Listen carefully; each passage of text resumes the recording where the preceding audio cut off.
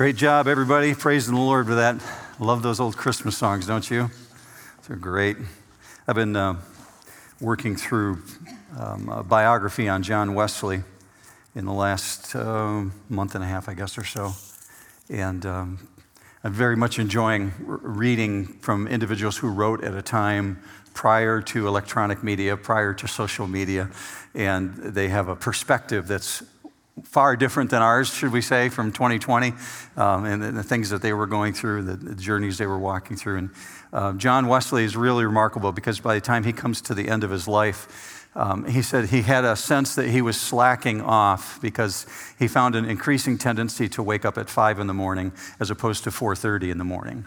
Right? And there's a reason why God used those individuals to really advance the kingdom. His brother Charles had written 6,500 songs, hymns by the time that he had died. And many of them are Christmas songs that you've been singing. And so I very much resonate with the things that we were singing this morning, and the perspective from people who wrote those things so long ago is so fresh to me.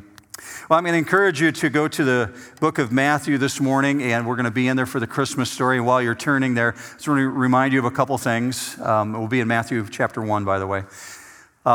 Coming up next week, Sunday, a week from today, if you come here to services, you'll be by yourself completely because the building will be closed next week, Sunday, because of the Christmas Eve services. Over the years, and when Christmas Eve falls very close to the weekend, we've taken the opportunity to not have a service on the following Sunday. And this year, especially because of COVID, we decided there would be a great opportunity for facilities people to have a great chance to do sanitization before the service the following week. So, yes, there'll still be in-person services the following weekend after New Year's, but not next Sunday. However, Christmas Eve, it would be 3 o'clock, 5 o'clock, and 7 o'clock. Hopefully you caught that during the announcements, and we'd love to see you here for that. And then you can decide if next Sunday you want to stream one of the previous Christmas services from the New Hope website. You certainly can do that. And then the second thing I wanted to pull your attention to, and I meant to mention it last weekend when I was teaching on Romans chapter 8, is that many people forget that we have a team of individuals here called the Stephen Ministers. And there's about 20 of them who are trained to work with individuals who are going through difficult times. And last week, as we were talking about God causing all things to work together for good, even in the sweet things and in the bitter things. Well, those individuals who are trained in Stephen ministry are really good at coming alongside individuals who are going through hard times, whether it's physically or emotionally or spiritually. And all you have to do is contact Pastor Gary here at the church or Phil or Carol Tobias, and they'd be happy to set you up with a person who would come alongside you, especially at this time of year. During the holiday season, a lot of people need somebody to talk to. And if you need a Stephen minister for nothing more than that, they would be happy to accommodate you. So jump on the New Hope website and communicate. Let them know if you're watching from home right now. Don't hesitate to swing over to the website and let individuals know that you'd like a Stephen minister to contact you. Well, I told you we're going to be in Matthew, and we're going to be talking about some pretty basic theology this morning. If you're not familiar with the word theology, theology means the study of God. And theo meaning God, and theology meaning the study of the things of God. Well, it can't get any more basic than the conversation that Charlie Brown and Linus had on a stage very similar to this one. When Charlie Brown was crying out to Linus while they were rehearsing for a school play, "Can't anyone tell me the real meaning of Christmas?" And many people are familiar with that. And you remember Linus's response. Linus's response came from Luke chapter 1 and chapter 2. And he said, "Sure, Charlie Brown, I can tell you the real meaning of Christmas." Well, Linus could have just as easily responded with 1 Timothy 1:15.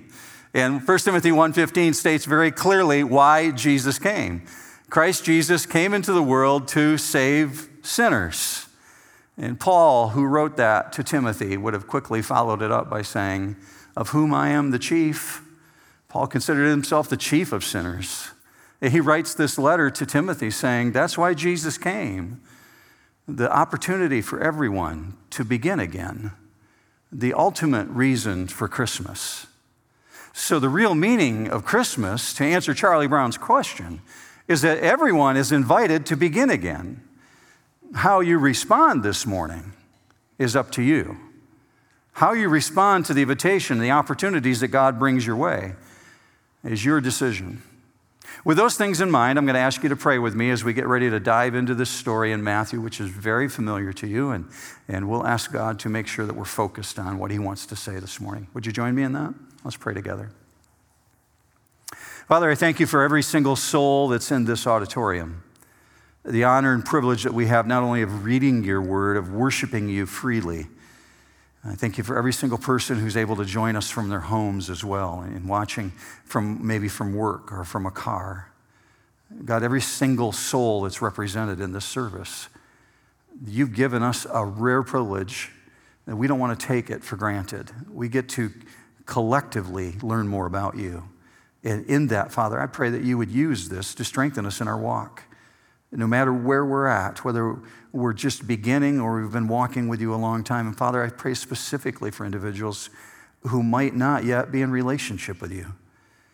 And that, God, that you would use this time together to draw them in.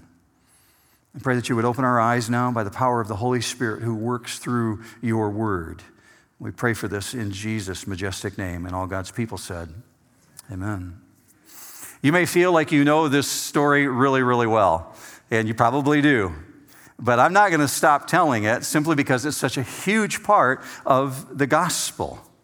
John starts off by telling us why Jesus came. And he starts off in John chapter 1, verse 14 by saying the Word, meaning Jesus, the Word became flesh. And he's talking about an actual moment in history when God ripped open the midnight sky and the angels appeared in blazing explosion of light. And they began announcing the good news that God had predestined, predetermined, that he would rescue the human race. And John wrote powerfully about that God came to rescue the lost, that the one who exists outside of time would step through the fabric of time and become one of us. And we're talking about God the Son becoming Jesus the man, God the Son descending to earth to become Jesus. And I'm emphasizing this for a reason, that Jesus did not begin in Bethlehem. In the last couple of weeks, I've become familiar with a national survey that indicates that among born-again individuals, people who are believers in Jesus Christ, those who would consider themselves actually evangelical Christians, 30% say that they believe that Jesus actually started in Bethlehem, that Jesus didn't start out as God. That would be a theological mistake, and that's why I said we're going to cover some very basic theology here. Jesus has always existed. God the Son became Jesus the man, and you might be thinking, Mark, where do you get that from? I want to be able to support that. Well, let me take you to Philippians chapter 2. Philippians chapter 2 says that Christ Jesus, who although he existed, past tense, although he existed in the form of God, did not regard equality with God a thing to be grasped, but emptied himself, taking the form of a bondservant. In other words, God becoming man, taking the form of a bondservant and being made in the likeness of man. Don't let anyone ever tell you that Jesus is not God. Take them to Philippians chapter 2. So we're talking about the condescension of God. God the Son condescends to become Jesus the man, and in doing that, he brings glory to God the Father and to God the Holy Spirit, and indeed to Christ Jesus, to God the Son. And in the midst of it, he brings a completely new future for every one of us, a new opportunity if we will believe. And this is absolutely essential to Charlie Brown's question, that you would absolutely understand this. God humbled himself even to look on the angels. It's a condescension of God. Let me back that up for you from Scripture. Scripture says this in Psalm 113:5. God humbles himself to behold the things that are in heaven, meaning the angels, and on the earth. So that means all contact of God is of the greater with the lesser. So for God to have a relationship with you and I is a condescension on a level that we can't begin to comprehend. That's what he did for us. So whatever else you may know about Jesus, seize this reality this morning as you're working through this story. In a manner far beyond our comprehension, the Creator takes the form of the created. And without that aspect, the events of Christmas are merely a fable. Now, to illustrate what I'm talking about in the way that God brings choices to us, what we have to decide to do with it, we need to understand the Christmas story a little bit better. I come at it from this perspective, At New Hope, we hold this truth to be something that we adhere to. What you believe about God determines what you do next. In other words, the path you choose, the way you decide to use your resources, the relationships that you have, how you use your money, how you use your time, it's all a direct reflection of what you believe about God. And so throughout life, God brings opportunities your way. God brings invitations, either to begin a relationship with Him, or if you're in a relationship with Him, to grow in the relationship that you already have. How we respond is up to us. But to completely reject the opportunity, or the disruption, or the interruption, and say, no, I don't want anything to do with that, is to have the opportunity, the apex of life in front of you, and disregard it. Now, to illustrate that, you'll find that truth within the Christmas story, and I'm going to bring it out from two individuals this morning and on Christmas Eve. This morning, specifically in the life of Herod, but also with Joseph on Christmas Eve. Both of them have the same opportunity to respond to a God opportunity that's been brought in front of them. So when you open up the book of Matthew, you open it up to a time when Caesar Augustus was on the throne of Rome, ruling over the Roman Empire. And Rome is in the midst of redistricting. They're spreading people around, moving people hither and yon, trying to get a census on individuals so that they know how to increase the taxes. And so the imperial command that comes from Caesar actually requires, it demands that Joseph would go to the home of his ancestors called the city of David. And it would be a mistake to think of it as a city like we have today. It'd be more like a village. Actually not that big at all. And that Mary travels with Joseph to this village indicates that they're contractually married. Otherwise, she wouldn't have been with him. Now, they haven't consummated the marriage yet. They've been pledged to be married, but they haven't actually physically consummated. They're married by contractual requirements, though, and that's why Mary's traveling with him. So Scripture starts out this way in Matthew chapter 1, verse 18. Now, the birth of Jesus Christ was as follows. When his mother Mary had been betrothed to Joseph, before they came together, she was found to be with child by the Holy Spirit. Now, pause right there for just a minute. Joseph doesn't know that she's pregnant by the Holy Spirit. Imagine if you find out and you're engaged that your fiancé is expecting a child and you know you're not the father. Where does your mind go?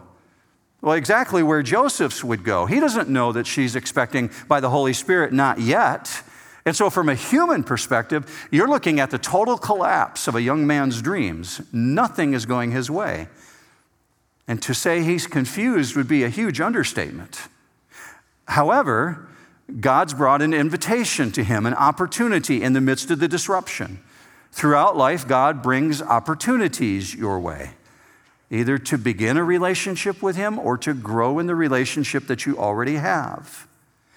Now, from a human perspective, he thinks things are off course. But from a spiritual perspective, what God has just done is God has allowed a major disruption to come into the life of an individual in order for him to conform his life to God. So the circumstances have completely changed here on earth. And his perspective is, this is not what I planned. What am I supposed to do now? Can you identify with that? Has God brought interruptions your way this past year? Well, if you're drawing breath and living in 2020, you'd absolutely say, yeah. We live with it every single day. God's brought a huge interruption my way. And I would call it disruption. Well, the challenge we have for ourselves is to ask ourselves, has God brought me an opportunity that I'm merely seeing as a disruption, but God's bringing this interruption for a reason, and how we respond is up to us. We're going to leave Joseph on the shelf for just a minute as we look at Herod and how he responded to this God opportunity. Because King Herod has been given a similar God opportunity, a similar God invitation, and he would definitely consider it a disruption. Matthew 2, verse 1 says this, Jesus was born in Bethlehem of Judea in the days of Herod the king. I'm going to ask you to just think back over the parables and what you've learned since we've been studying the parables about kings in Israel in the New Testament time. We learned that kings were put in power at the whim of Rome. Rome could install them, Rome could remove them. Well, Caesar Augustus put in place Herod. Herod is no exception. He's in the line of the Herods, but this particular Herod is called Herod the Great. In the time of Herod the Great is when Jesus is born, Herod the King. Now, Bethlehem at this point is only 10 miles away from Jerusalem. It literally, like from here to Williamston. Now, if you knew that Jesus was in Williamston this morning, you wouldn't be here, right? I wouldn't be here either. This place would be empty. We'd all go 10 miles away to see Jesus. Well, in this moment, this disruption that's just come into Herod the Great's life, the king, is the last thing that he needs. Let's dive into the story. Verse 1, now after Jesus was born in Bethlehem of Judea in the days of Herod the king, Magi from the east arrived in Jerusalem, saying, where is he who has been born King of the Jews? For we saw his star in the east and have come to worship him. When Herod the king heard this, he was troubled, and all Jerusalem with him. Can I just point out that passage that you just read in those 3 verses is just packed with theological information. It's packed with all kinds of detail. I'm going to do my best to hold myself back and not rabbit trail too much. It doesn't say, first of all, that Herod, as a means of hearing this information, that he went downstairs and jumped in his chariot and told his chariot driver to floor it, I got to get to Bethlehem. It doesn't say that at all. It actually says Herod freaked out. Herod's very upset, and the city responds likewise. And indeed, Jerusalem is a city. It was a big city, and they're freaking out because they know his reputation. So check this. The very same thing that caused the wise men to want to worship, they've come to celebrate, is the very same thing that's caused Herod to be troubled, to be agitated, as the scriptures indicate. So I want you to notice something. God is up to something extraordinary here. He's brought an interruption into the lives of these people. And Herod has a choice how he's going to respond. And what one person might see as an invitation, as an opportunity to respond to the activity of God, another person sees as an interruption or a disruption. You notice that his reaction to God's activity affects everyone else around him? Because it's always about more than just what God is doing in your life. It's about all those who are watching you. How are you responding to what's going on? This period of time is the exact same thing. Now, for Herod's part, he's a piece of work. This guy came into power in 40 BC. He was installed, as I said, by Caesar. And to impress Caesar, because Caesar put him on the throne, in order to impress Augustus Caesar, what Herod did as a reaction to that is he had a golden eagle made. A golden eagle was the symbol of Rome. Actually, for Rome, they looked upon the eagle as being a representation of the god Zeus, small g. So Herod has this eagle made, this golden eagle, and it's very large, and he actually has it mounted over the top of the temple complex, God's temple. Well, as you can imagine, the Israelites freak out when he does that. They're like, what in the world are you doing? It's an idol you've put up there. Why would you put the god Zeus over the God's temple? Well, he did it to impress Caesar. But the people reacted strongly, and they got axes out, and they began chopping away at it, trying to knock it down. Well, in response, what Herod did is he had many people executed. Eventually, they took the eagle down, but that's part of who this guy is. At this point in the story, he's in his 70s. He's near the end of his life, and he's extremely paranoid about his power. To the degree that 5 days before he died, he actually had his own son executed. His name was Antipater, because he thought Antipater was scheming to seize the throne from him. That's why Augustus Caesar said this about Herod. You see the quote on the screen. It's better to be one of Herod's dogs than to be one of his children. Yeah, true. So scriptures say that Herod is troubled, and he's troubled just because the wise men show up in town. But I don't know what the framework of your thinking is when you think of the wise men. This is an entourage from Persia. They've come from the area of Babylon. one of the world's mightiest empires. And when they show up, it's not just with 3 camels. They ride Persian steeds. They're mounted on horses. They arrive with a cavalry. They're there to show a representation of the empire of Babylon. They come rolling up into Jerusalem, and they indicate that a new king has been born. A little background for you on the Magi. In this era, the journey from Babylon to Jerusalem would take weeks, 6 weeks, actually. It's 800 miles. And so these individuals would have been on foot or on horseback day after day after day. You go to sleep at night, you get up the next morning, and it's not like you can take a break. You keep traveling every single day. So they've journeyed for 6 weeks, and they have a 6-week journey to go back again.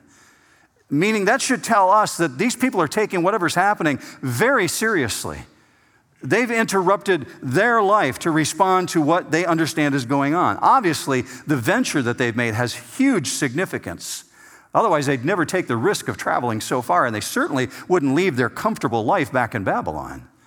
And they show up and they say, "We saw his star from the east," meaning they were in the east and looking to the west, and they saw his star. "We saw his star in the east." That's where they lived.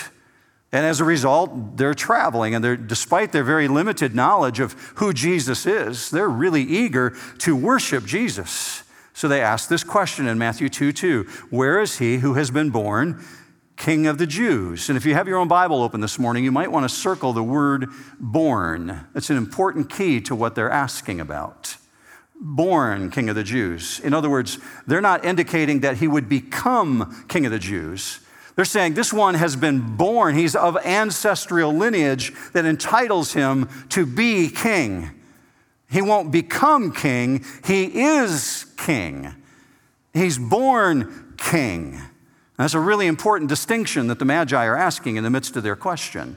They're talking about his kingly status. And that's part of why Herod is troubled. In our world, when a representation comes from another country, a detachment, an entourage that would represent another nation would show up, our nation receives them warmly, welcomes them, have state dinner for them at the White House. In this particular setting, I think on the surface, Herod probably responded like, "Welcome! Why are you here?" He's thinking under his breath. This is a freakish thing for him. I need to explain that for you, why he's so troubled. The one Greek word in your notes this morning is tarasso. And if you have an old-fashioned washing machine at home, you might still have an agitator in the center, or maybe some of the newer ones are still being made that way today. A center agitator, that's where that comes from. The thing that roils the water inside your washing machine, that is where Herod's at. His insides are being roiled up. He's agitated. Now, here's what's going on. Politically, militarily, Rome is scared of the power of the East. They're scared of Persia. They've been at war with them twice in King Herod's lifetime. He's seen major conflicts between these two great world empires. So Herod, think of it, is in the middle of two huge contending empires. He has the power of the West on one side and the power of the East on the other side, and Israel is trapped in the middle. Who would have thought of such a thing? Israel finds itself in the midst of being the focus of the world, right at the very, very center. And when you think of the Persian Empire, you're talking about the control of the Orient. You're talking about control over modern-day India, Iraq, Pakistan, Iran. Huge, huge empire. So Herod peeks out his palace window, and arriving from the east, he sees this cloud of dust, and he hears the thunder of heavy cavalry. And when they come, they roll up into Jerusalem mounted on Persian horses, and they're asking this question about a newborn king. Now, mind you, Magi had one responsibility in the Persian Empire, and their responsibility at this period of time was to be a king maker. So you have kingmakers showing up in Jerusalem, asking where the newborn king is, in the midst of political turmoil when the power of the West and the power of the East is coming against each other. And Herod finds himself trapped. So the first thing on Herod's mind, number one, is hunt down this threat to his throne. So he calls a high-level meeting. Verse 4, gathering together all the chief priests and the scribes of the people, he inquired of them where the Messiah was to be born. Now, while Herod doesn't appear to know much about God's word, not very well at all, he actually knows enough to grasp this as a God activity. Something's going on here that must be of God, and I'll help you understand that in just a moment. Why does a king with no particular religious interest bring religious advisors in to talk to him? He has the power of Rome at his disposal. He has the knowledge of Rome available to him. But he's not looking for a political answer. He's looking for a religious answer. So why does a king with no religious interest bring religious leaders in to talk to him? Because he knows that what he needs can't be gained through political mechanisms. He doesn't need a political cabinet to come together. He knows that he's dealing with something that originated from God, not from man. So here's their response. Verse 5, they said to him in Bethlehem of Judea, for this is what has been written by the prophet. And you, Bethlehem, land of Judah, are by no means least among the rulers of Judah, for out of you shall come forth a ruler. Now, what they just quoted is very incomplete. They've quoted the Old Testament. They've quoted the prophet Micah, but they've left it short. I'll explain that for you. Here's what he's hearing. The leaders answer him, hear, O great King Herod, what has been written stands. It is uncontested. Now remember, Herod is a dedicated follower of Caesar. He does whatever Rome tells him to do. Yet he's taking this prophecy very, very seriously because he knows what many people have forgotten. He knows that when God says something's going to happen, it's going to happen. Say amen if you agree with that. When God says it's going to happen, political leaders better take notice. Military leaders better take notice. It's going to happen. And now Herod finds it happening in his lifetime. And I want you to see the full context of the quote. I told you the Magi got the response and Herod got the response from the leaders of Israel that was just partial. Look at the full quote from the book of Micah, going back to the Old Testament. But as for you, Bethlehem Ephratah, too little to be among the clans of Judah, from you one will go forth for me to be ruler in Israel. This is the part they left out. His goings forth are from long ago, from the days of eternity. That was written 800 years before the birth of Jesus. Why are they leaving this last part out? Clearly, these advisors know they're dealing with a madman. And so they're giving partial information because they really value their heads. They don't want to say that last part because that phrase, to go forth, it means to conduct one's activities. It was always used of a king or a political leader. His goings forth, his activities as a king are from long ago, from the days of eternity. It's a match for Philippians chapter 2, that God the Son condescended to become Jesus the man. From the days of eternity past, this one shows up now in the first century. And they leave out that part. So hear the report the way that Herod is hearing it from them. Yes, O king, a child, born of the right ancestral credentials, born in the right location. That one gets the throne. So Herod has a God dilemma. He has a God issue in front of him. He has to ask himself, what do I believe about God? Because what you believe about God determines what you do. One of my favorite authors, theologians, who's not passed away yet is Henry Blackaby. Henry Blackaby said it this way when it comes to an issue of a crisis of belief. Look with me on the screen. God's invitation for you to join him always leads you to a crisis of belief that requires faith and action. As a result, you must make major adjustments in your life to join God in what he is doing. Herod has hit this crisis of belief. What do I believe about God? The interruption has come. Something completely outside of Herod's control. You got something like that going on in your life today? Something completely outside of your control? Of course you do. Absolutely. We all do. This particular issue he can point to as a God activity. That's why he's consulting them for God information. So we're left in these situations to ask ourselves the question, can I grow through this? Or do I need to manipulate it to work it out for my gain? If you were King Herod's advisor this morning, what would you advise him to do? How would you encourage him to respond? Here's why I wanted to use Herod this morning as the counterpoint to Joseph. Herod knows enough to consult the scriptures. He knows enough to go to the Bible. And the advisors point him to the truth. But the question is, once he sees the truth, will he allow it to impact his life? This is telling me, because of the midst of this story, it's telling me that knowledge of the scriptures isn't enough to lead you to a relationship with Jesus. It's information. And God uses the information. But it requires the work of the Holy Spirit and requires the person responding to it. See, this is a person who wants just enough God to meet his purposes, just to serve his own need. Not too much God talk. Don't give me too much. I want just enough God to serve my purpose. And in that, I consider this action even more vile because I'm convinced as I read this, Herod knows this is the Messiah. I'm not sure that he knows that he's trying to kill God.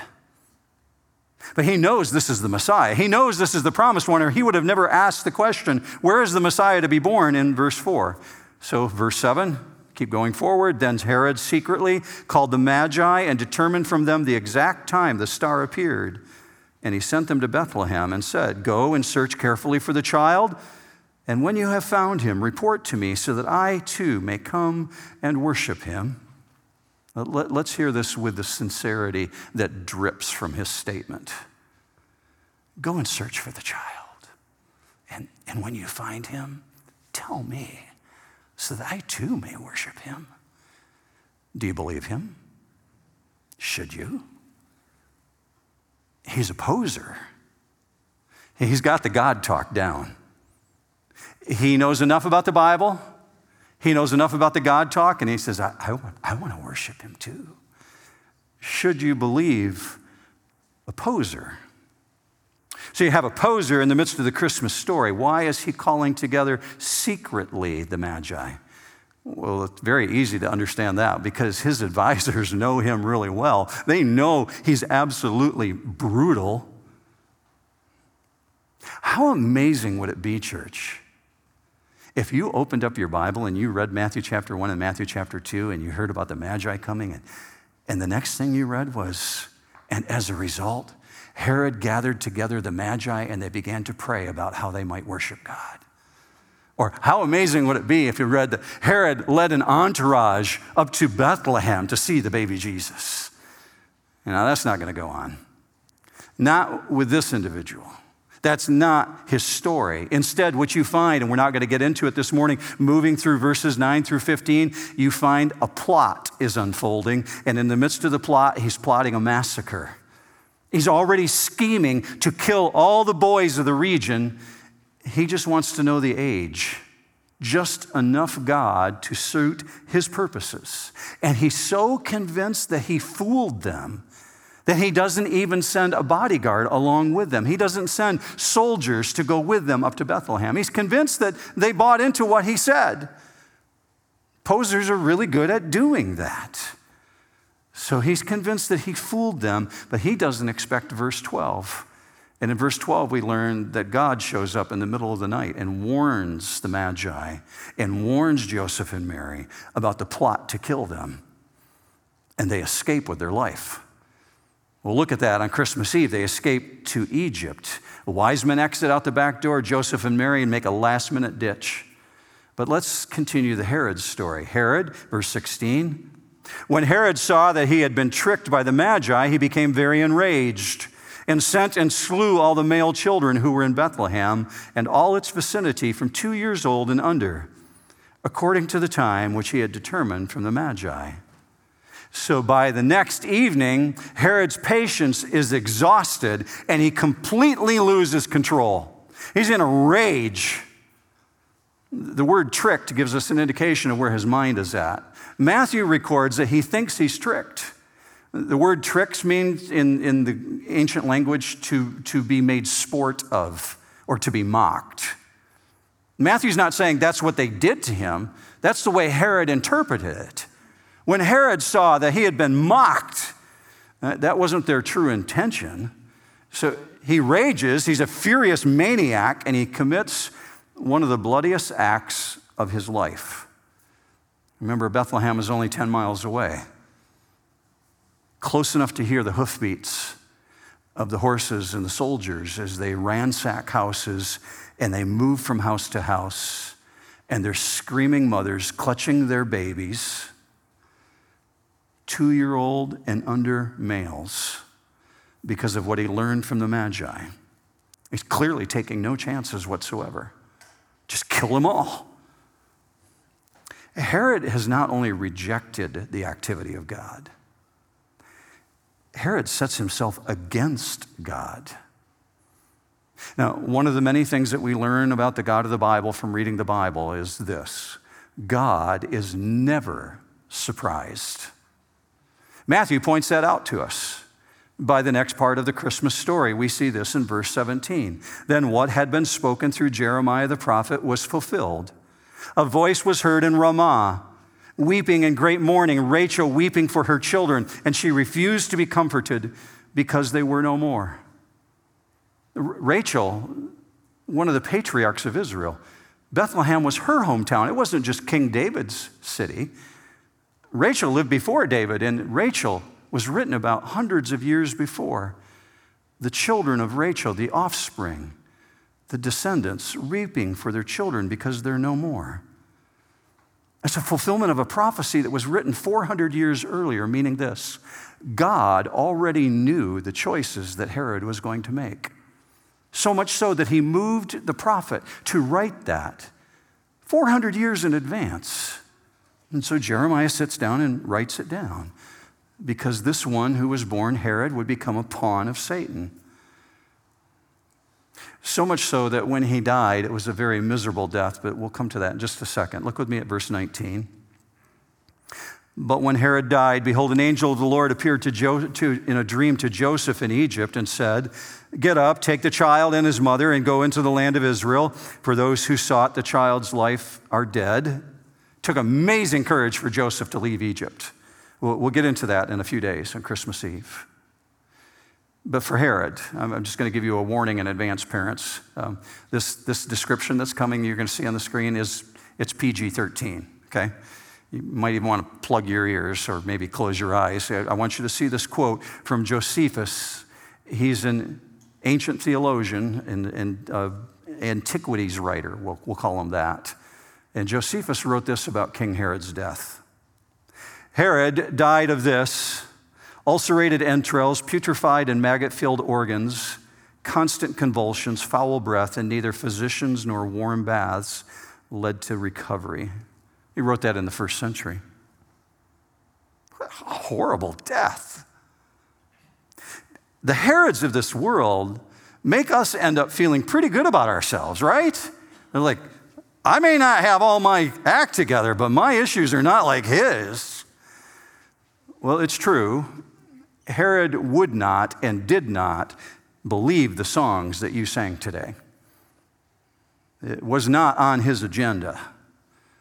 What he believed is that God operated outside of his best interest. He would never believe Romans 8:28, that God causes all things to work together for those who love God, for those who are called according to his purpose. That's not Herod's world. He thinks God's operating outside of his best interest, and these interruptions that have come are not welcome. So as a result, he believes that God's plans should not be his plans, and it shaped his actions, because what you believe about God determines what you do. And because he believed that, he destroyed the relationships around him, his own family, his own advisors, his own kingdom. And he lived his life consumed with anger and jealousy. But more important than all that, that's history. More important than all of that, Herod the man with an eternal soul just like you have this morning, he missed the God opportunity. The God opportunity right in front of him. That God made it evident that this disruption, this interruption that has come from God, because God's sovereign and all interruptions come from God. There's no chance, there's no luck. God brings an interruption, but Herod misses the God opportunity right in front of him. Catch this. Even though he lived in the midst of the Christmas story, he didn't know what the Christmas story was all about, Charlie Brown. He lives with the real Christmas story, and he totally misses the reason that Jesus came, Christ Jesus came into the world, 1 Timothy 1:15, to save sinners. Paul actually starts out by writing it this way when he writes to Timothy. He says, it is a trustworthy saying.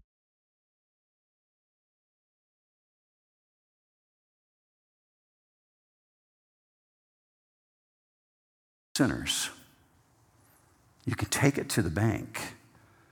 He came to make you and me an object of his mercy. So as I study the Bible, I hope you've come to the same conclusion that even Herod, if he had confessed and repented of his sin, God would have forgiven him. He would have done that because he did the same thing with individuals in our lifetime. He did that with the thief on the cross. Even Herod could come to Jesus. See, the real Christmas story is that everyone is invited to begin again. How we respond is up to us. You personally can receive forgiveness of your sins today if you've never done that before, if you've never taken advantage of what God's offering you. If you're expecting God to do something more, I'm here to tell you, he's already done it all. He's just asking you to believe. So I know it's a very familiar story, but it reminds us once again that God is always active around us. God is always at work, church. If you're a believer in Jesus this morning, he invites you to join him in his work, to be part of what he's doing.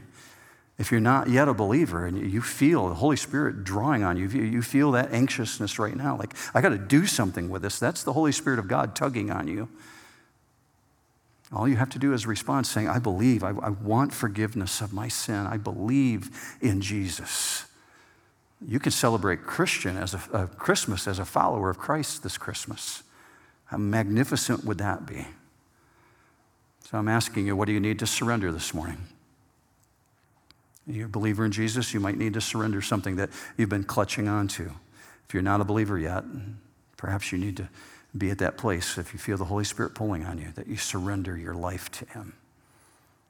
I'm going to end at that point. I'm going to ask you right now, would you take what you've learned this morning in this last 40 minutes together and carry it with you forward into this week? You know people who want to know the real meaning of Christmas.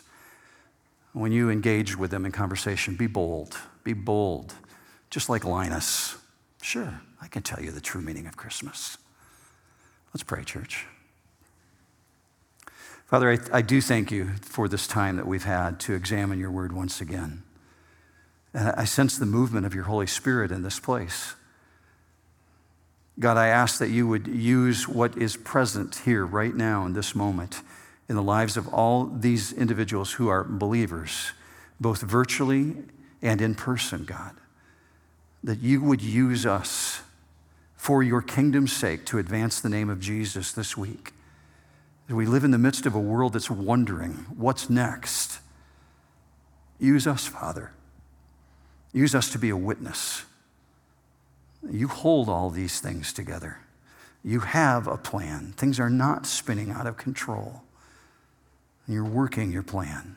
And in the midst of it, you draw us into relationship with you. So God, I ask that you would send those who belong to you out with a mandate, with a boldness to speak boldly of the things of Jesus and what you've done for us. Father, at the same time, I pray for those who might not yet be in relationship with you, that you would continue to draw, that continue to work in the midst of this service and hours from now, God. Continue through the power of your Holy Spirit to draw. We turn all these things over to you and we place it in your hands and ask for your blessing upon it and a blessing upon us for having spent time with you this morning. God, I pray for that in Jesus' magnificent name. And all God's people said, amen. Have a great week, New Hope.